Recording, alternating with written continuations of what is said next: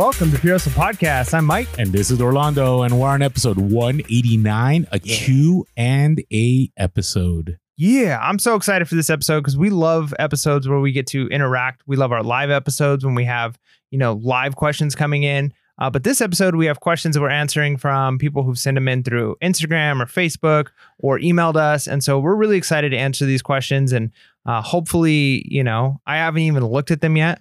Orlando's like the one that is. Should I read my disclaimer that we always read? The disclaimer, but appreciate our questions. Please know we will share what we know and refer when we don't. There's so many ways to do things and so many out there that know more. Our hope is that we are able to help many of you find those answers or at least get started. Yeah, it's kind of like saying like, we are not doctors. No, it is this is not medical advice. Well, this is all based on our experience. And that's the thing with reselling. We've talked about this since episode 1. Couple of things. One, things that we talk about now may not be relevant when we get to episode 503. That's true. Right? 503. Some of them will. Principles will. Yes. Now, like specific practical things, those things change all the time. But that's even one of the reasons we do like the level up reviews, right? Is because we're looking at like big long-term principles, as well as a lot of these questions I'm sure are going to be specifics on things that will help you like in the here and now, practical things that you can do right now in Q4 of 2020, knowing that things might change.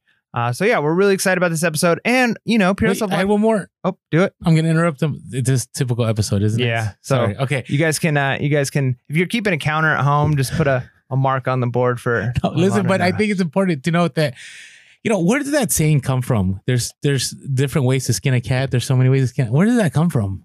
I don't know. That's idiom bizarre, for sure. But you've heard that idiom, right? Yeah. Okay. Well, anyways, I'm just throwing that out there that there's many ways to do reselling, right? And so we may not be the ultimate authority. You may know better. So let us know in the comments if there's something you're like, Mike and Orlando, I appreciate the info you shared, but this is probably a better option because we're all learning together. So that's our hope. Now, as we partner together, right, as we're learning together, there's something new that we have going on here. Yeah. So Pure Hustle Podcast is going to try something new here for a little bit and see how it goes. So we have from day one told you that our content is going to be free. We're not fans of trying to do the bait and switch where it's like, here, we're going to give you like a little bit of information. And then if you want the real information, you got to come pay for it. We're not fans of that. No paywalls. Yeah. But we also at the same time recognize that, this takes a lot of time on our end, and we have such an amazing community that has grown and that continues to share with us, and we share with you. And this community has been such an amazing thing. And we have people who've, on super chats on YouTube have given us some money and said like, hey, we want to help Pure Hustle Podcast keep doing what it's doing.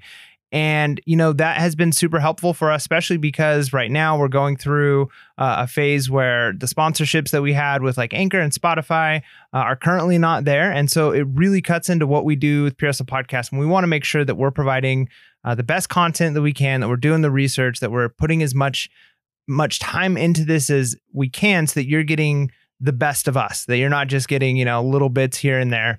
But that being said, we're kind of going to ask for your partnership because already the Pure Hustle Podcast community has, I think, probably the best reselling community there is because it's got such incredible people. So we're asking if you would be willing to partner with us. And we've got a new thing we're going to be doing. It's called Buy Me a Coffee, right? Yeah, just for the cost of a cup of coffee. I feel like we should be playing like Sarah McLachlan right now. And No. So that's what we're basically saying is, hey, we want to allow a way for you guys to partner with us, to partner with Pure Hustle Podcast and say, help us to keep doing what we're doing and then not hide any of our stuff behind a paywall, right? We don't want to make it where, hey, if you want the real content, you got to pay.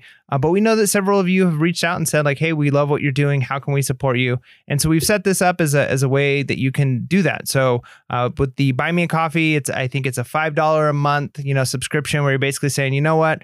I want to partner. I want to be a Pure Hustle partner and just kind of help keep Pure Hustle Podcast on the radio, on the YouTube, on the YouTube machine, so on the airwaves. That's right. Coming into your ear sockets, your ear holes. No. But we don't have anything we're saying like, hey, we're going to do X, Y, and Z if you pay. And then if you get up to this tier, then you'll get, more. We're just saying, hey, if you want to partner with us, if you appreciate what we're doing, it'd be very helpful. If you would be willing to buy us coffee, right? So we've got a link down in the description on the YouTube and on the podcast where you can go to and it's really easy. So you can either go to the link below on the YouTube, or you can go to our bio in our Instagram, Facebook, or Twitter. It'll be at the very top. It'll be, buy us a coffee, and you just click on it. Or if you just want to go on the web, it's buymeacoffee.com/purehustle, and you just go through that link, and on there'll be 2 options. We hope that you'll be able to membership with us and just do that $5 a month, or you can do, buy us a few coffees at a time, whatever works best for you. But the goal is we want to partner with you guys and continue providing this content 100% free. Yeah. And you guys know how Pure Hustle Podcast is. We've always got new things in the works. So if this is successful and we realize, hey, we've got a lot of people who've partnered with us, we're always going to want to provide more and do more content. You mean level up? That's right. We will find ways to say thank you. And so we can't say like, hey, like if you do this, you'll get this. But we do want to say, if you partner with us, 1, we appreciate it. It's going to help keep us on the airways. And 2, down the road, if this is successful, it will open up the opportunity for us to create more content and provide more things for you. So we really, really appreciate that. All right. So with all that being said, make sure to go buymeacoffee.com/purehustle. Yeah. But it's time for us to start this episode. Let's answer some questions. We have a lot of them. We have 2 pages. Well, it's not 2 full pages. Oh my goodness. This might be a part 1, part 2. It's like size 8 font or something. Nice. So this might be 2 parts. Are you ready? I'm ready. So, and just before you even hear any of our questions, write your question down below in the comments. So maybe we'll get to it. And if we don't get to your question, if we don't get to your question, we love to interact on YouTube or, through other means. So ask your question below and see if it's one of the ones we answer. All right. So the first one, I think we've talked about a lot, and actually we'll point you guys to some episodes if we can, because, we may not be able to fully in depth answer one, but we have an episode that will take care of all of it. So the first one was, is this a true Q4? Kind of feels like it's been Q4 since March. What has been our answer since then? Yeah. I mean, so here's what I'm going to say. Reselling is, a lot of people have had to shift and kind of change. And we've recognized that for the most part, from what we've been hearing from people, is sales have been up pretty much across the board. No matter what, market you're selling in, sales have been up online. Online shopping is up. And so it's kind of felt like Q4 all year long. Like the sales, the velocity, it's been great. Now it's been more difficult for some people to source, but at least the sales are there. Now, what my caveat on this question, or the answer for this question, would be, we can't know the future. I mean, we've seen so far this year things that just, it seems like every week something new. It's like, who would have saw that coming? Isn't that crazy? It's just been bizarre. And so I would say treat the moment we're in the best you can. So this week, this month, this day, sales are up. If I'm listing, things are selling, I'm going to treat it that way. Now, can we say for sure, like, hey, come December, sales are going to be even higher than they are now? We don't know that, but all we can do is based off the information we have now, make the best decision, which I think no matter what time of the year it is going to be source, list, sell. If you can do those things, I think you're going to be successful. And who knows what's going to happen November, December, January, we don't know. But so it's hard to say like it's going to keep getting better, but you can only go off what we know now, which is sales are high now. So you should be working and treating it like they're going to get higher because it seems like they might.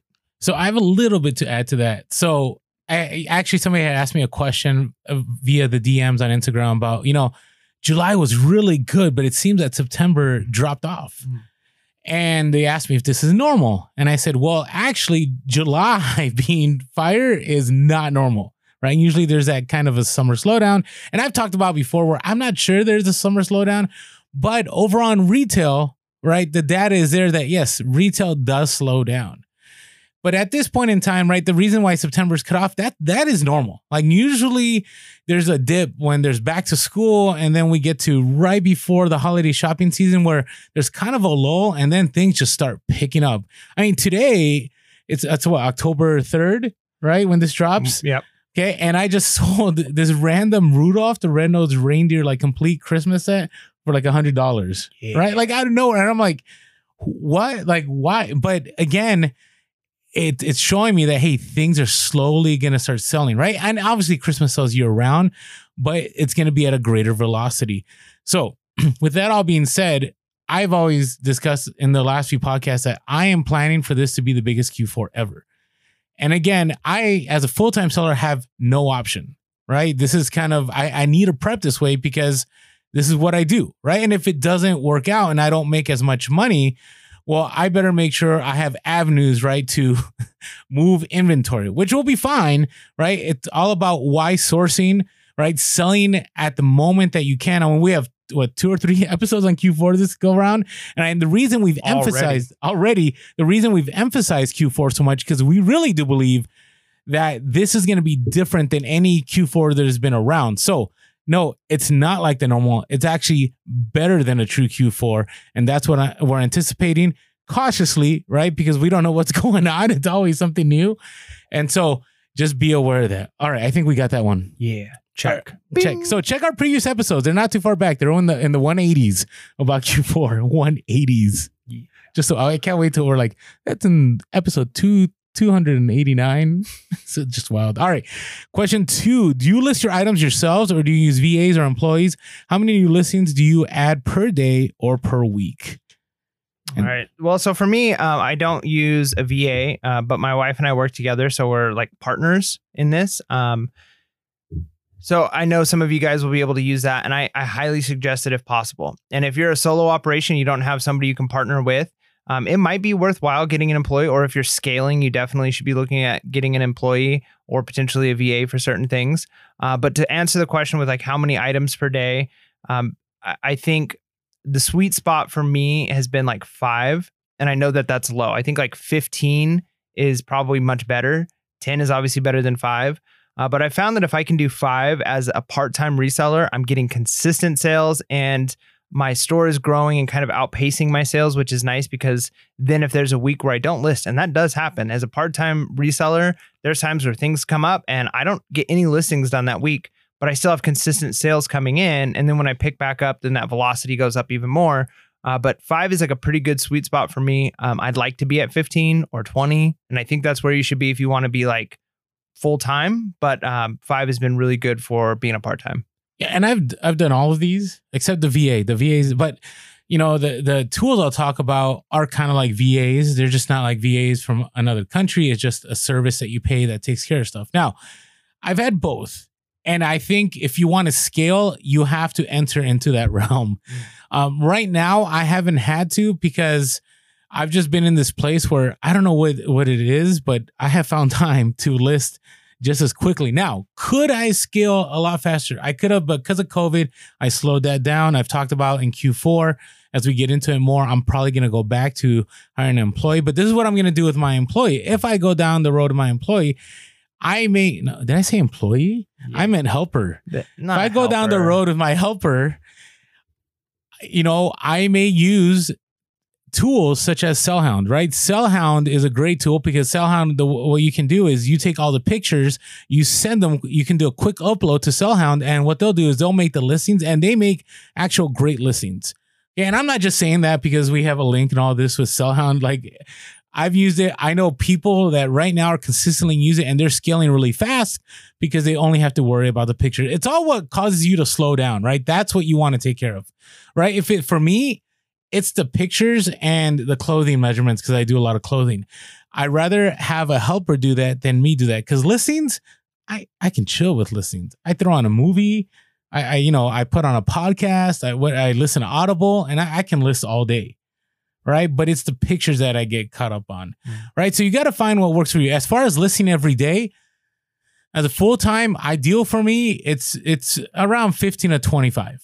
15 to 25. But again, I'm not a $1 million seller, right? I know some people that gross make close to $1 million and they at the least have like 70 a day. Yeah. Right. That's next level. They have employees. They don't have helpers. They have employees. Yeah. Right. And they take care of all that for them. On the low end, I do about 5 sometimes. Right. Now I'm trying to get away from that. I'm trying to at least hit the 15 every day. But if you do that, you have consistent sales. Now, it's going to cause a predicament for you because eventually your sales are going to outpace your listings.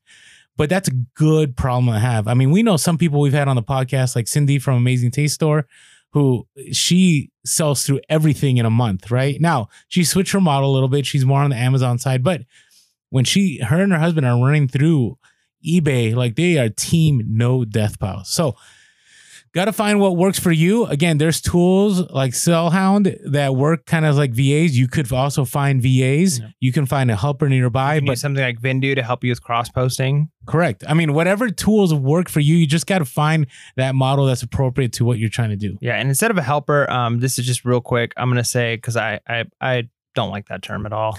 Because I would hate to be called a helper. You know what I mean? Like if somebody's like, you're now my helper.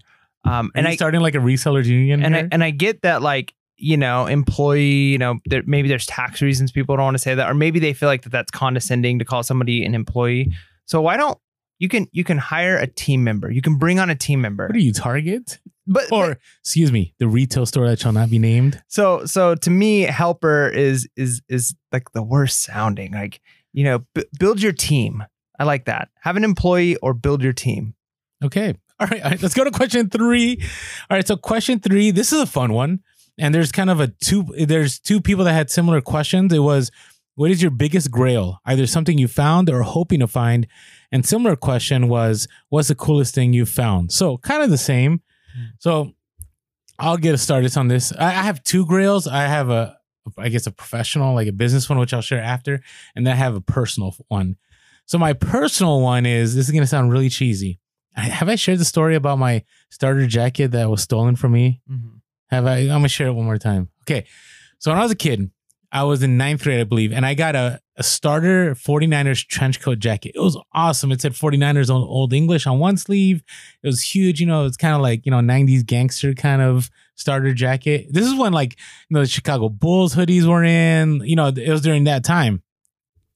And the sad thing about it is, I had it for one day, and I was walking back from at some point. I think I was like, we used to have PE like at a neighborhood park because our school, like I went to a small school and they didn't have the facilities. And for a reason, I decided to take my jacket with me. And some guy that was really fast, I had it on my arm, ran by him, just took it, like gone, like jumping fences, gone. That's why you have trust issues. Yeah, no, that's the beginning of my family of origin issues. Anyways, that's for another podcast. And then the next day, this guy was like in a halfway home. And so all the guys there were like, they knew that we were up there and was like mocking me and put my jacket like at the end of a pair of crutches. And I was like, shoving it out the window and like making fun of me and making fun of my buddies. And then they came out to the playground. It was kind of like a Sandlot moment. Like, we got into a rumble out on the baseball field. It was crazy. The cops came, and eventually the cops raided that place. They arrested the guy, but my jacket was nowhere to be found. So I was spoiled as a kid, and then my parents bought me the same jacket again. But here's the sad part about it. I went to college, and I came back from college, and I never saw the jacket again. Never again. I have it on a safe search on my eBay. And there is one right now, but it's a size medium. I'm not a medium kind of guy. And I've seen it at a thrift store before, like size small, but I need a 2XL of that. And I'm not saying that for anybody to go, hey, Orlando, I'll hook you up. I'm not saying any of that. I'm just answering the question. So on a personal level, you want to find a 2XL of that one. 2XL starter trench coat 49ers jacket. For $5 at a garage sale. I would wear it on the podcast. It would look weird, but I would wear it on the podcast. And see, Orlando is such a hustler when it comes to trying to get stuff at a garage sale. If somebody said they'd sell it to him for $5, he'd still say, "How about 3?" I would. It's true. Actually, somebody today commented at a garage sale. They're like, "Hey, I'm surprised you didn't offer less." And I'm like, I'm surprised. I'm shocked too. I think it's because sometimes you get thrown off when people just like today. There was a pair of boots and it was $8, and I said, "Hey, would you be willing to work with me on the price?" And they're like, "How about 4?" And I was like, okay, like, I'm not going to argue that. So, all right, I'm going to pull up my professional one, but go ahead with your grills.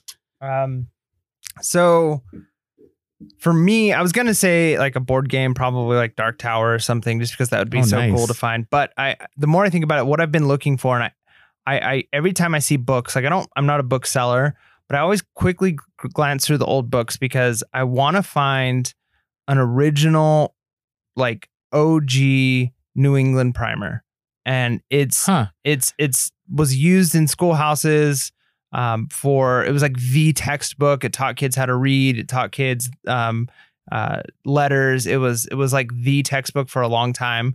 And they've made many copies, and you can actually buy them for relatively inexpensive that are like newer reprints of them. But I want to find one that's like from the 1700s. Like that would be like just to find the New England primer would be, I don't know, it would just be really awesome. Every time I go to like somebody's house, it's like a grandma or a great grandma or something, I'm always like, can I look through your books? Do you happen to have, because I know that that's what they did in school, or that, you know, their parents did in school. So, but I just haven't found one. So that would be cool. And part of it is just because it's historical. And that leads me to really on a broader sense, I think it would be anything that's like related to history, that's like actual authentic. Because I was watching a TikTok the other day, and imagine what you just said. I was watching a TikTok. I don't have, it's funny, especially because I'm not a social media guy, but my TikTok, my personal TikTok is not set up for reselling. Like I don't get reselling things. But for whatever reason, one reselling video popped up on mine, and it was somebody saying like they found the Holy Grail item, and I think I saw that one. Maybe did you? And it was a box, and it looked like just like a camera box or something. And the guy was like, "Oh, that's cool." And he's like, "No, wait till you see what's inside of it." And he opened it up, and inside was original film taken during the Pearl Harbor attack, and it was like pictures of the planes and the and it was like the actual film that you could like hold up to the light and see the pictures that were taken. And so he bought this item, and that was inside of it. And so to me, to be able to find something like that, like a piece of history that, you know, whether it's something that somebody knows and they're willing to get rid of for, you know, a price that I can afford, or I would imagine I would more likely get something like that if I did like an auction and I bought a tote and I just opened it up and it's like, I cannot believe what's in here. Like this is something from World War II, or this is something from the Civil War. Like to me, that would just be so cool to find a piece of history and then help get it back into the hands of, you know, a museum or people who could actually like appreciate and take care of it. Because, you know, that would be, I don't know, that would just be so awesome to do. I would not like find somebody and like cheat them out of a piece of history that they have. But I would love to find, like I said, like through an auction or something, to buy a tote and open it up and just be like, I can't believe what's in here. Or buy a desk and what's inside the drawer is like, what, this is like World War I memorabilia and it's authentic. Like that would be, to me, like the moment of like reselling is amazing. See, it makes me sad that I'm the history guy, and I honestly, I don't want to find it. And the reason being is, it sounds strange, but I'd be so conflicted. Because there would be a part of me that would want to keep it. There'd be a part of me that would want to give it to a museum. And then there's a part of me that would want to resell it. And I don't know if I want to deal with that mental anguish of trying to figure out what to do. You can just give it to me and I'll figure it out. No, because I do have some historical items I found that I've just kept. And they weren't valuable or anything, but if they were, I don't know. Like I'd struggle. Now, my reselling one is, and I know it sounds silly, but you know, it's funny. People are calling me the Harley guy on social, and I'm like, I'm not a Harley guy at all. Like I've just learned about Harley, and I just sell a lot of Harley because to me it's easy. It's easy. But ever since I've been reselling, I've always been looking for a 3D emblem Harley Davidson shirt. Not just any. So 3D emblem, this is the Bolo. If you see anything that says 3D emblem, right? And usually you'll have like the year, like 1980 something. They are money. They're thin. You know, well, this is what I've heard. I've never seen one in person. And the ones I want, and I would resell it, I wouldn't keep it, but are the ones that have like the big hogs on there, like the animal hog, like on a motorcycle. Now, these used to be money. I remember these used to be close to 1,000. Prices have dipped. They're like 300 to 400 now. But I've never, I mean, think about it, those of you that follow us on Instagram, how many times I go to garage sales, how many times I go to thrift stores, and not once. Even when I go, I have a couple like wholesale vintage locations I hit up. Even then, never even seen one in person. And so it'd be nice. I mean, I have searches set up and everything, but I just never have come across it in the wild, like ever. So that would be a grail item for me. I mean, it might be a little bit tough to let go because I'm not happy with the value. I remember when these were big money, I was like, wow, what if I could find, this is like the equivalent almost of finding a Levi's with the big E right? I've never seen any of those ever. Have you ever seen anything like that? No, I don't. I don't really look very much for them because it's I don't have the time. Yeah, I mean, you have to really look at every tag. But I mean, it would be a grill item for me. So that's our grills. Nice. All right, question 4. This is interesting. I'm interested in what you say about this one. And by the way, this is going to be a 2-part episode. Oh, for sure. I don't unless we make this a mega marathon, but I'm not sure we're going. No, we'll break this up so that we can do each question. Mike usually has coffee to like stay up. Mike has some kind of soda beverage in there. Yeah, soda water. It's not Diet Mountain Dew though. No. I can't. The drink of champions. I've already been up too much. It's late at night. I got to get to bed tonight. I got to sleep. So I can't, no more caffeine. All right. So here's this question. Do you pre-package your items or pack it when it sells? Been experimenting with both, and it seems my shipping errors are usually underestimating occur when I don't pre-package. What are your thoughts on that? I don't pre-package most things. There's a handful of things that either already come in boxes, which, kind of is easier, I guess, to tell the dimensions. Or if something sells and it gets returned and it's already packaged, I'll open it up to check that everything's fine. And then I'll just keep it in that box unless it's a really big box. But what I would say is I kind of guesstimate when I do the shipping prices. Like if I know, for instance, I'm going to ship it through UPS or FedEx, or it's not going to like just go in a poly mailer.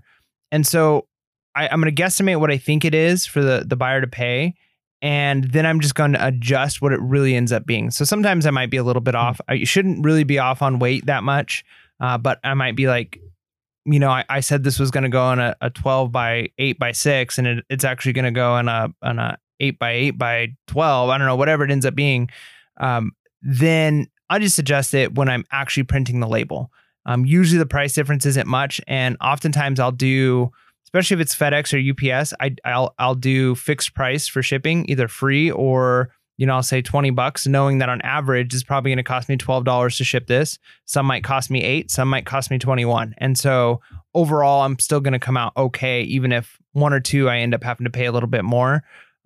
So when I put in my dimensions, when I list an item, I'm not too concerned about if it's the actual box it's going to go in, because I'm going to change that before I print the label. All right. So I have a 2-part answer to this one. So I don't prepackage because of storage, right? Because if you have a bunch of clothing in poly bags, that takes up a whole lot more of tote. So I put my clothing in totes unless it's a jacket. Anything you can fold ends up in a tote for me, right? So it's a storage issue. Also, I don't trust myself that I wouldn't pick up something by accident, no matter what number I have on it as part of my inventory, that I get scared I may ship out the wrong item, right? And the second part is you don't know how, well, I'm saying for myself, you don't know how a person wants a thing shipped. So I would hate to have everything all prepackaged and then the individual wants it express, or the individual wants me to use a different carrier, or they specifically, sometimes you get those messages like, can you make sure you bubble wrap in this? Now, usually I don't listen to them, but every once in a while I will do exactly what they say. So then if something ever were to happen, I can say, hey, I followed your lead exactly. Now that rarely happens because I usually pack far better than a buyer request. But those are the reasons why I don't prepackage. Now, I do prepackage for 2 reasons. One, if it's just something that's obnoxious, like the other day I had I think it was a mixer I sold, and I knew it was going to take me. No, it wasn't a mixer. It was a set of glasses. I don't know if you guys follow us on Instagram. I had these. By the way, I need to. Okay. So let me explain how I failed on this. Can I just talk about this? Anyways, this is gonna be a two-parter. So I bought a bunch of Welch's like vintage like drink glasses, and in it was supposed to be 12. So this was like in my early days of reselling. So I took pictures of all of them and I prepackaged them, because it was gonna be a pain when they sold. But here's the problem. So the person messaged me and like, hey, can you make sure you take care of all these? I want to make sure they get to me. Okay. So I'm like, all right. And it was for a birthday. And actually, like I packaged it all up and I sent them a picture. I'm like, hey, by the way, you may want to wrap this LOL. Because I showed them, my eBay, I love using eBay tape. And they're like, oh yeah, thanks for letting me know. Haha. But then I started doing the math and I'm like, okay, there were 5 rows and my listing had 12 glasses. But if there's 5 rows that have 5 glasses, that's 25 glasses. That's not 12.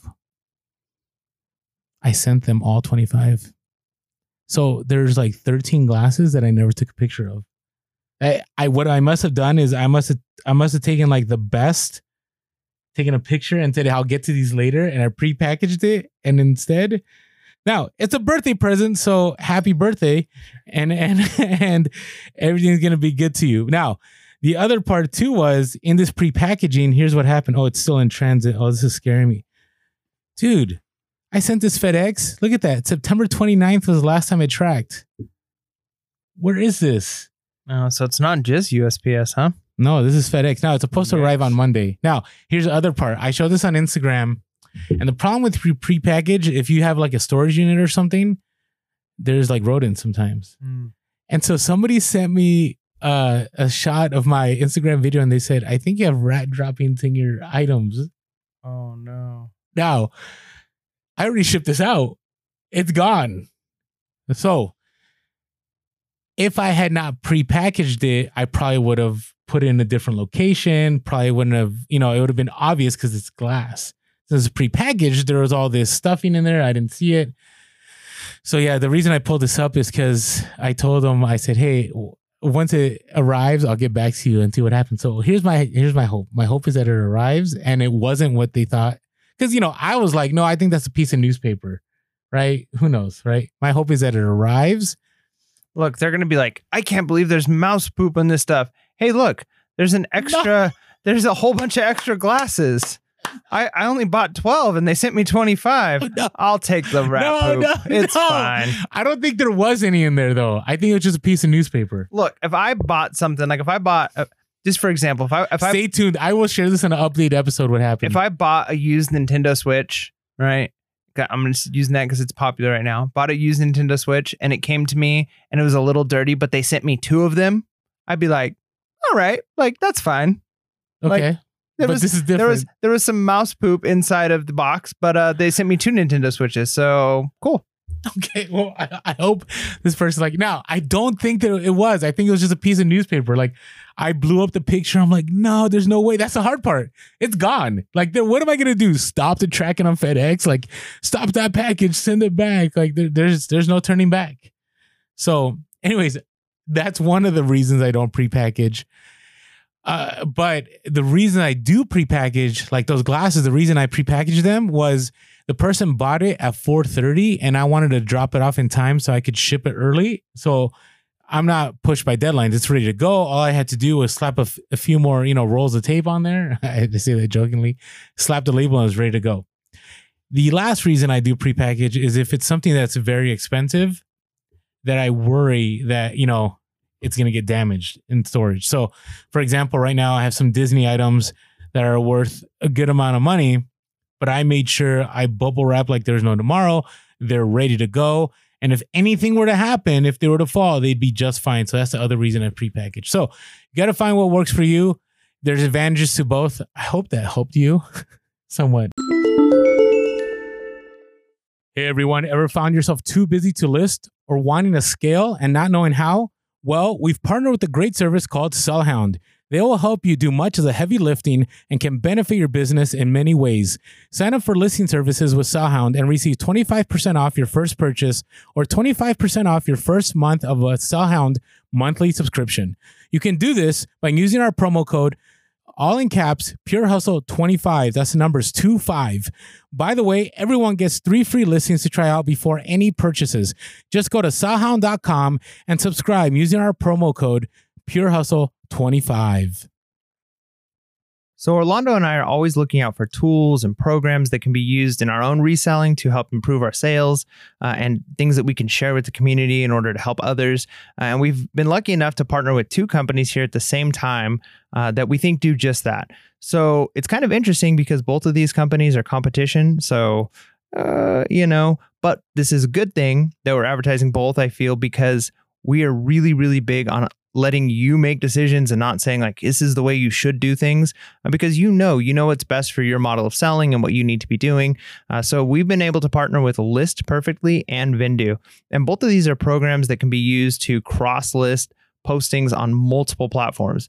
This is great because we always talk about the importance of being on multiple platforms and not putting all of your eggs into one basket. But one of the barriers to that is the time issue.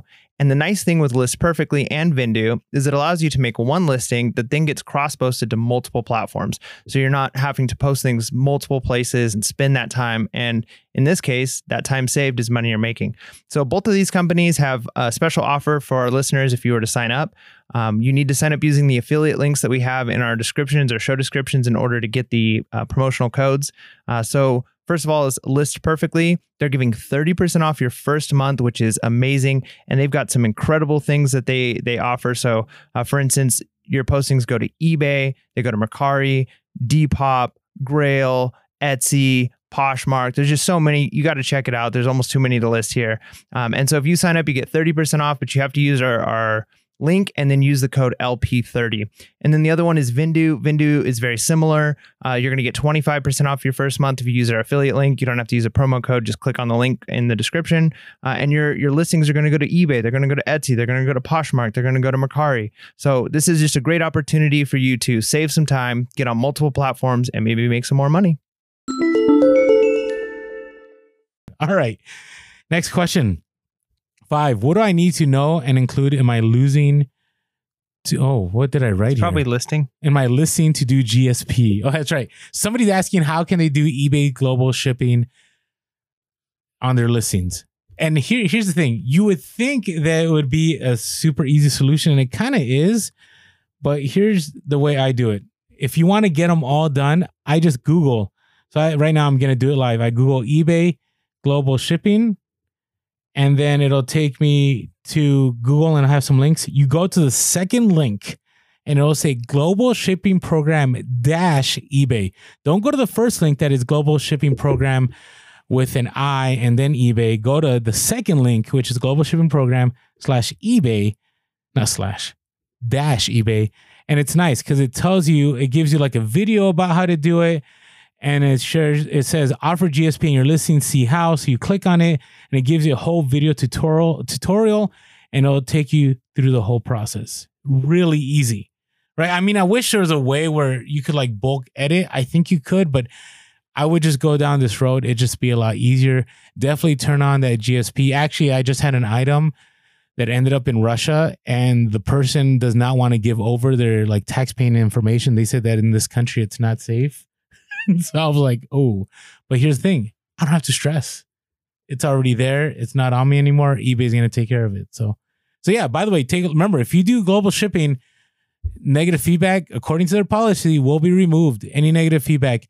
If an item gets stuck in customs or it breaks in shipping on transit over there, you're covered. So you're good to go. I mean, and eBay for me has been 100% great about this. I haven't had one single issue, but I know there are circumstances we've been DM'd about those. So, all right. I think it's time for our social media spiel. Let's do it. Already. Hey, if you haven't had the chance yet, wow, you're going to have to adjust that volume. You're blowing out people's eardrums over there. I try not to. I've learned my lesson after that YouTube. All right. Hey, if you haven't been following us on social media, make sure to follow us on Instagram and Facebook and on TikTok. And by the way, if you're wondering how TikTok functions, it's not just a bunch of people dancing all the time. It's based on what you watch. It's kind of scary how good it is. Yeah, their algorithm's pretty legit. Like seriously, if you're logged off and you scroll through it, it'll still track you. Right? So if you're watching, let's say you're big into politics and you like politics stuff, all it takes is a few swipes and it's going to give you all political. If you're all about reselling, and it's all going to be all about reselling, finance, all about, and there's some good stuff on there. I'm kind of surprised, but there is some good stuff on there. So on all 3 social platforms, we are Pure Hustle Podcast. On Twitter, we are Pure Hustle Cast. You can always go to our YouTube and make sure to hit that subscribe button and that bell notification to be notified when things happen. And give us a call if you have questions you want us to answer on air with you giving us a phone call, 619-738-1170, 619-738-1170. You could always shoot us an email, purehustlepodcast@gmail.com. That's purehustlepodcast@gmail.com. And as always, thank you all for the reviews. Really appreciate the iTunes reviews. Our next goal is to get up to 400. We're at like 338 right now. So grateful for that. Thank you all for purchasing shirts and just your support. As we said at the beginning of the podcast, if you'd like to partner with us and have a membership as part of the podcast, $5 a month, just the cost of a coffee, you can go to buymeacoffee.com/purehustle, or just go to the link below, or go to the link in our bio on Instagram, Facebook, or Twitter. And we're grateful for all your support. All right. Those yes. I'm waiting for you to just put it on the soundboard. Like, you're just not going to say it. You're just going to look and it's going to say, but it's going to be a techno. Yeah. Yeah. You still got the Korg up there. We need to bring that back. I do. Yeah. We do. It's been a while. Some voice modulation. How long have we had that Korg? Is it still listening? No, I never. There's one of the keys I need to like clean the contact on. I just never took it apart and did it yet. I think it was meant to be. Maybe. Listen, let us know in the comments below. Those of you who have been listening to us since the days of the Korg, should we bring it back? Bring the vocoder back? Should it be a consistent thing on the podcast? Is what I want to know. Yeah, but then what's going to happen is we're going to turn into one of those podcasts, which it's okay. There's some I listen to that I like that just have all the soundboard effects, and it's like, you know, boom, more cowbell, and boom, like a little meme, you know, audio clip, and you know, if that's what you guys want, let us know. I mean, we're flexible. We'll do what you guys want. All right. Question 6. Have you had to deal with any lost FBA shipments? Any tips on dealing if you have to? I never have. Okay, not even once. And the reason why is because I don't sell on Amazon. That is very true. That is true. We had somebody on Facebook, one of our faithful followers, that always comments, even though I take forever to get back to them. And they had a similar question because they lost a ton of packages. I think they lost like 25% of their income in a month because of lost packages. So they're asking, like, how do you deal with lost packages? And we've shared this before on the podcast. And here's the deal with shipments, any kind of shipment. So before it ever arrives to the individual, before the tracking ever shows delivered, it's on you. Okay. Once it does show delivered, it's on them.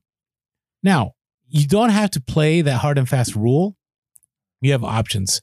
So this is what I'll say. If you have anything that is worth above 50, always send it priority, or send it FedEx home delivery, something that is insured, right? Because if it's lost, you're going to get that money back, right? If you send it first class, I would say, even if it's at like $45, $46, and it's not something that you can like replenish, it's like a one of a kind, I would definitely make sure that you send it priority or send it insured somehow.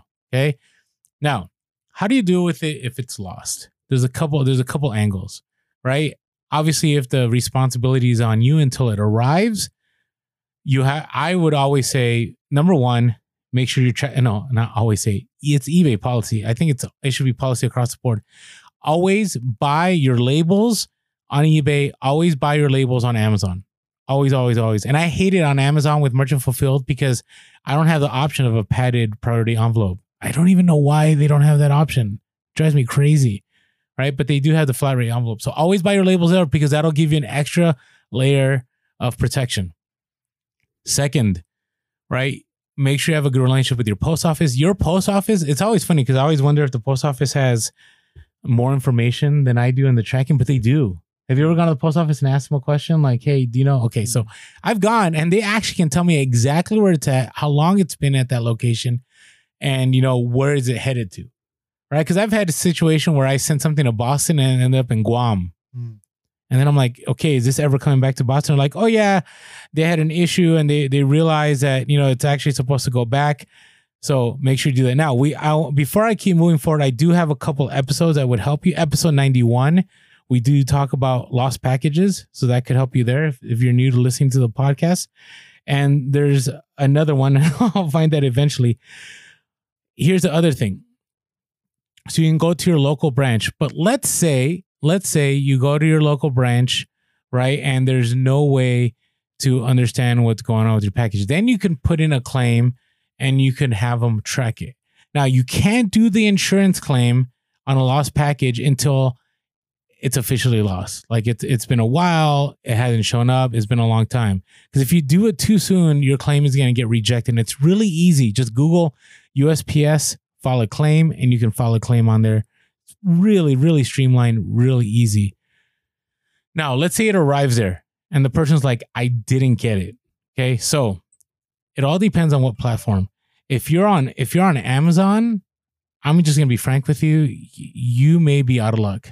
Like Amazon says, hey, if the tracking's there, you're going to be fine. But I've had it where Amazon has not backed me. The individual filed an A to Z claimed that they didn't get it. The carrier shows that they got it.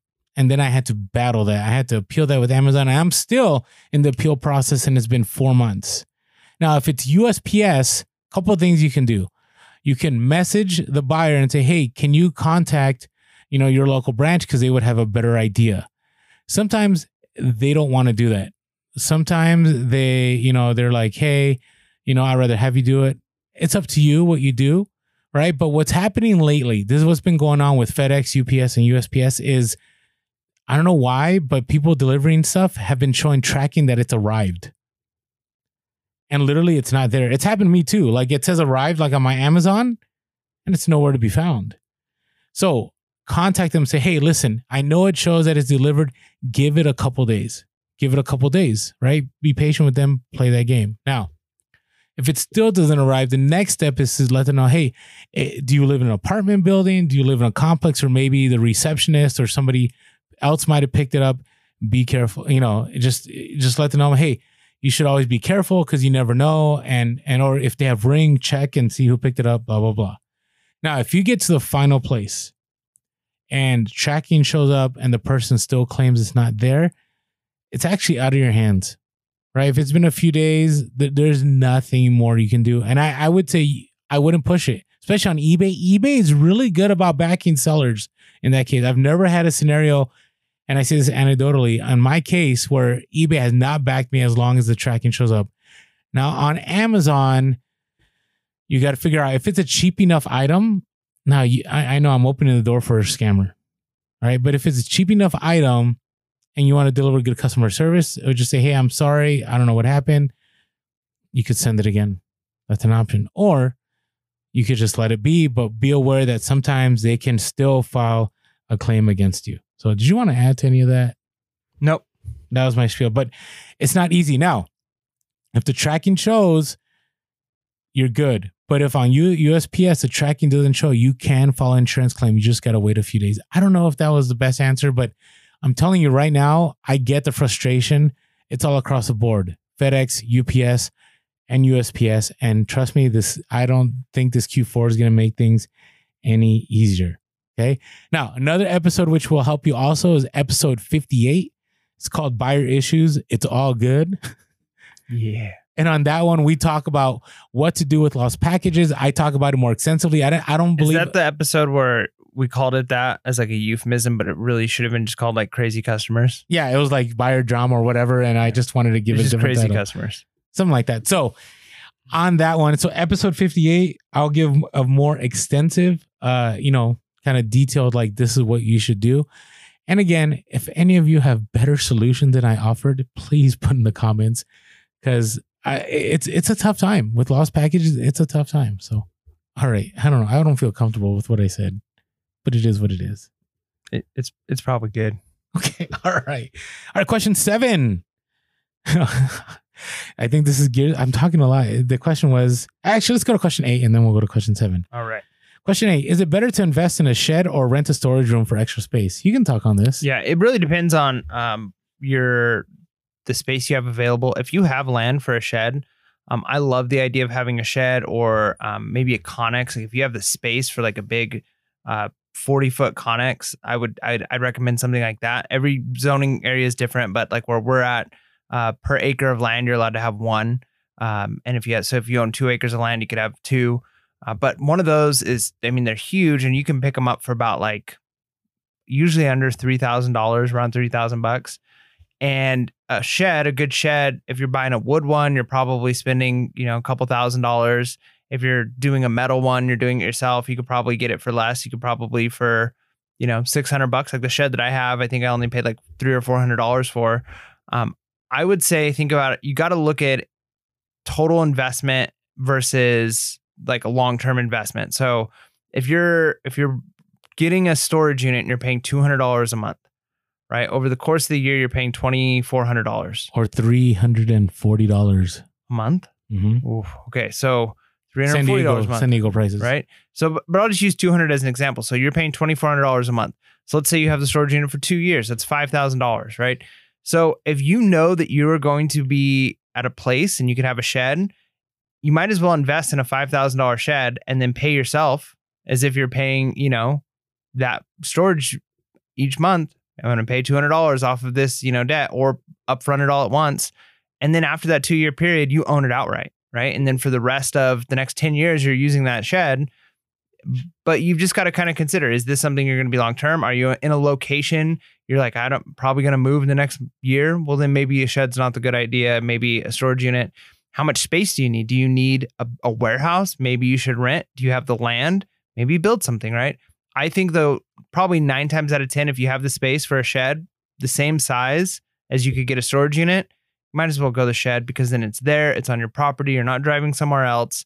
And like I said, it might be a big upfront cost, right? You might be spending $2,000 to have a shed today, which that sucks. But if you're paying $340 a month, well, over the course of a year, you would have bought that shed a couple of times, right? So I think you just got to look at the numbers. Shed is probably going to be the best, or build a unit by your house, a secondary garage. But if you're like, hey, I don't have credit, maybe, I don't know, maybe you go storage unit. But if you don't have the land, if you live in a condo, you know, do a storage unit. But I'd say if you have the ability to do a shed or storage on your property, you might as well do it, because then it's a write-off for you. It's real property that you own. You can sell it later. It's a win-win-win. Yeah, I agree with you. I'm a big fan of running lean as long as possible, right? And I have a storage unit. The reason I have a storage unit is I literally don't have enough room to put a shed.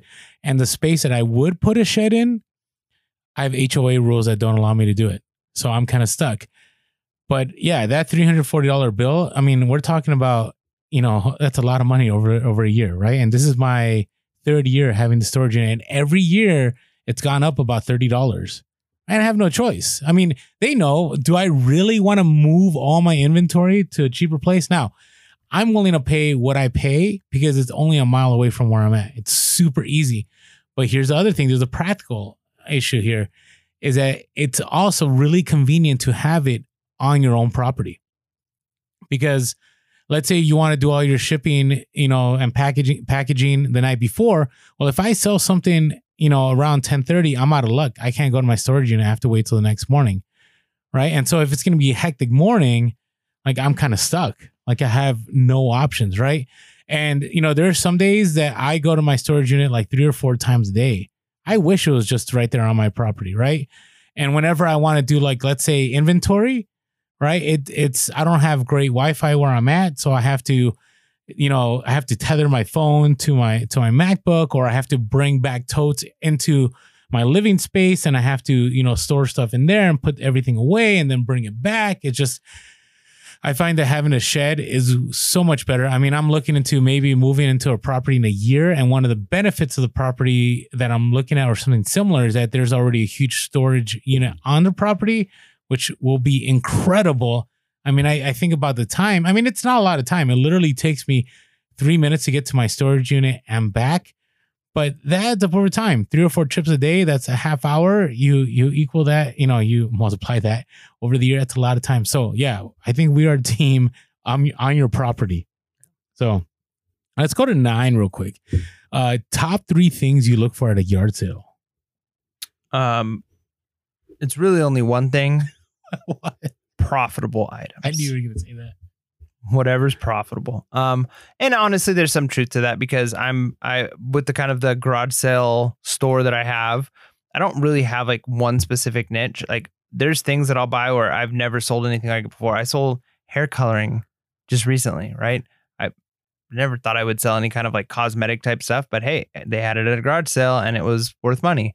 So I would say anything that's profitable. But if I had to like pick like the 3 types of things I look for the most, I'll always look at shoes.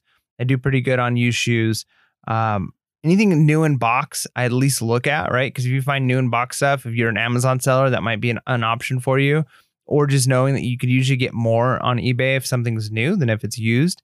And then I like vintage, kind of like pop culture type stuff. So if I see things that are like older, now, of course, it's always hard. If you go to a garage sale and it's all like old vintage Coca-Cola stuff, usually those people want like an arm and a leg for their items.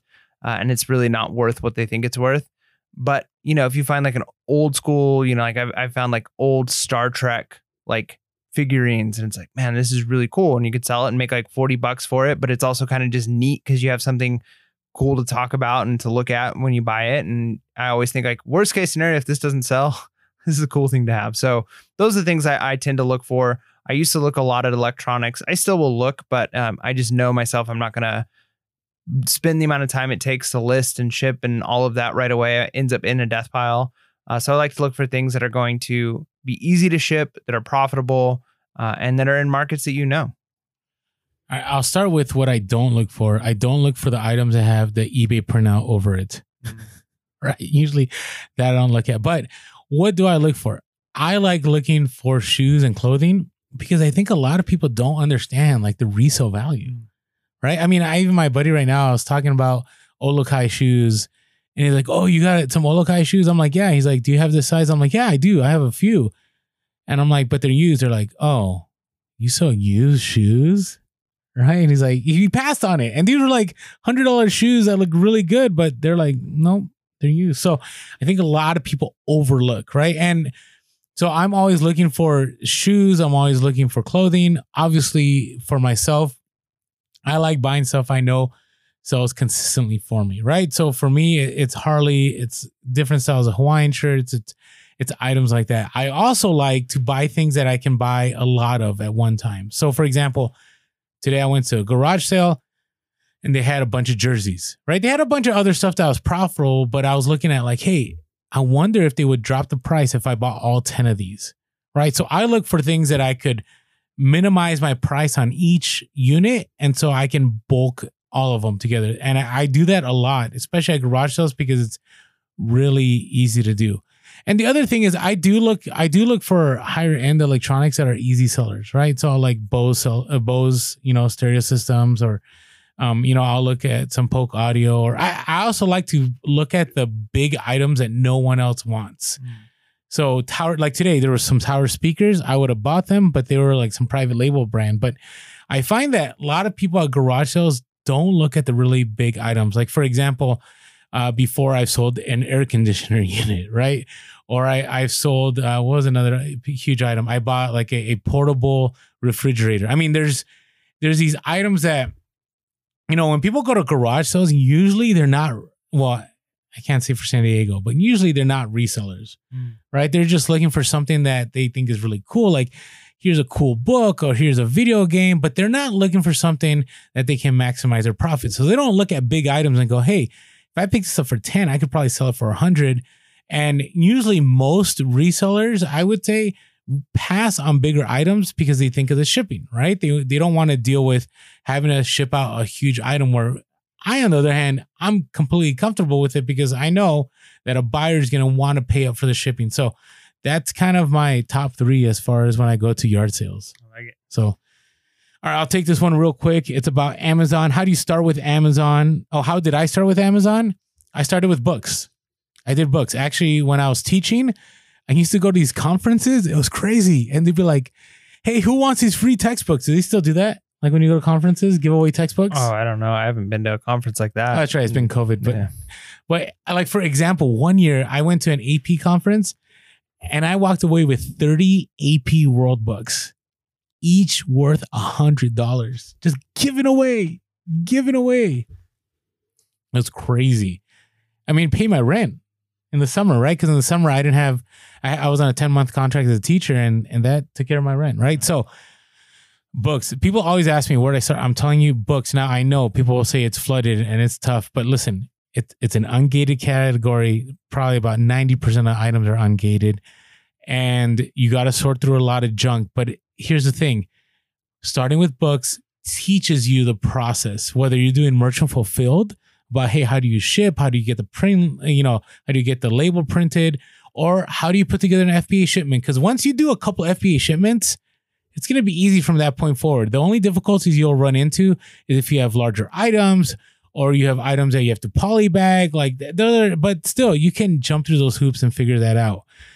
So that's how I started. And then I started with used electronics. Now I've steered away from used electronics. I've talked about that on the podcast because it's labor intensive for me, but there's a lot of good money to be made on Amazon with used electronics. Second part of that question was, do you need a reseller's license? You do not. I would say you should get one. I know in California, it works out to my advantage because there's a lot of stores that accept my reseller's license and they can sell me stuff. For example, I can go to a couple big box stores or certain warehouse stores and they don't charge me any sales tax, right? So that helps you make more profit, right? So you may ask, like, where does the sales tax come in? Well, later on, right, the platforms will pick up that sales tax. So you don't have to worry about it, right? Luckily, man, I remember the days where you had to track all that. Okay. The next part of that question was real quick. Do you prefer to have different addresses for your personal and business accounts? And I would say yes. Yes, because your personal account will always be with you, right? But let's say for whatever reason, like you mix them both. I'll give you an example. When I taught, I used my school address for everything. And then when I left, I lost so much. And the worst is when they send you we want to confirm your account. We're sending it to his email and you're like, no, like, what do I do? So yeah, always keep it separate. Give you a very practical reason. PayPal, right? It's nice. You can have multiple email addresses and sometimes people will buy stuff off of me on Instagram and I'll say, hey, just email this email here and people can just pay me up front and they don't have to know my personal email because I already have my business email set up. So I hope that helps. Good. You think that's a good place to wrap it up for tonight? I think we should do 2 more. We can wrap this up really quick. You got it in you? I don't know if I got it in me. Let's do 1 more. All right. All right. 1 more. All right. Last question here. Because we're going to be at a midway point with this next one. That's a good place to be. All right. Mike's like, no. All right. All right. The question 10. In your resale business, what are you doing right now that most people get wrong? It's a good one to end on. It's a good one. Do you have answers? I'm going to have to think about that. Okay. I saw these before Mike because I put together the notes. So to be fair to Mike. So I thought about this and I go, this is a really good question, right? Because a lot of people fail at reselling. I have failed at reselling, right?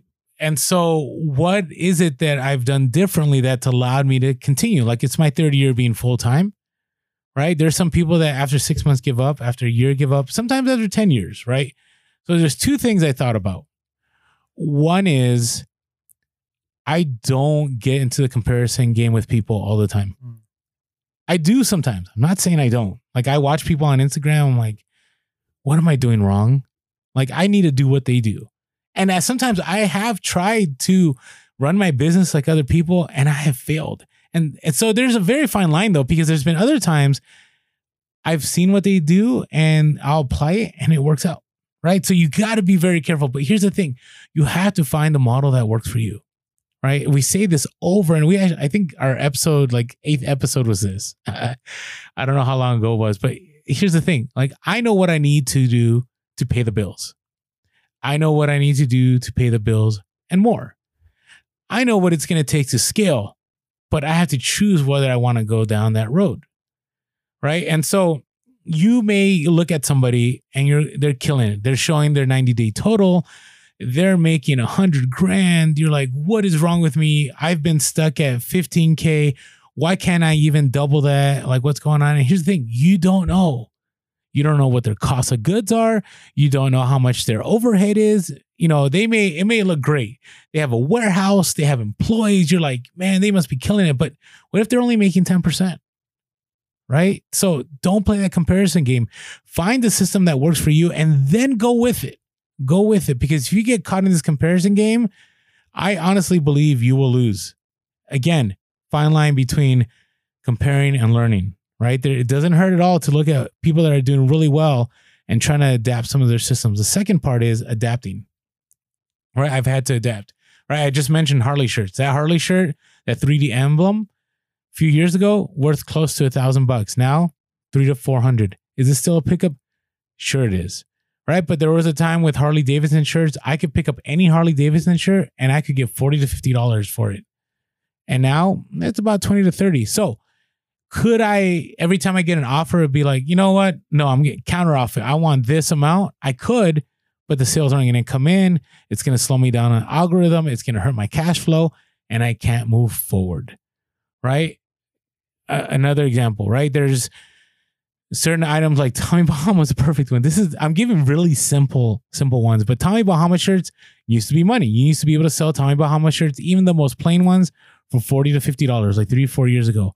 Wasn't tough. Now you can't even sell them. Like you can't even give them away, right? So I've learned to adapt. There's things now that I source that I never sourced before, and there's things that I won't source that before I used to source like crazy, right? And then you also got to learn when it's time to just sell things, just move with them. And so that was a really hard one. I wasn't very big on the fast nickel, but there are some items now that I'm fast nickel about, and it's because of this pandemic that I adapted and learned the power of the cash flow. So I think those are my two things that I'm doing different that not everyone does all the time, and they get wrong. That's great. I think there's a lot of areas in my life where I would like give the harder answer, like the hardcore answer of, you know, what I do right that other people don't is I have unmitigated discipline in certain areas, right? Like I will go harder, I will work harder. And there's areas in my life where that's true.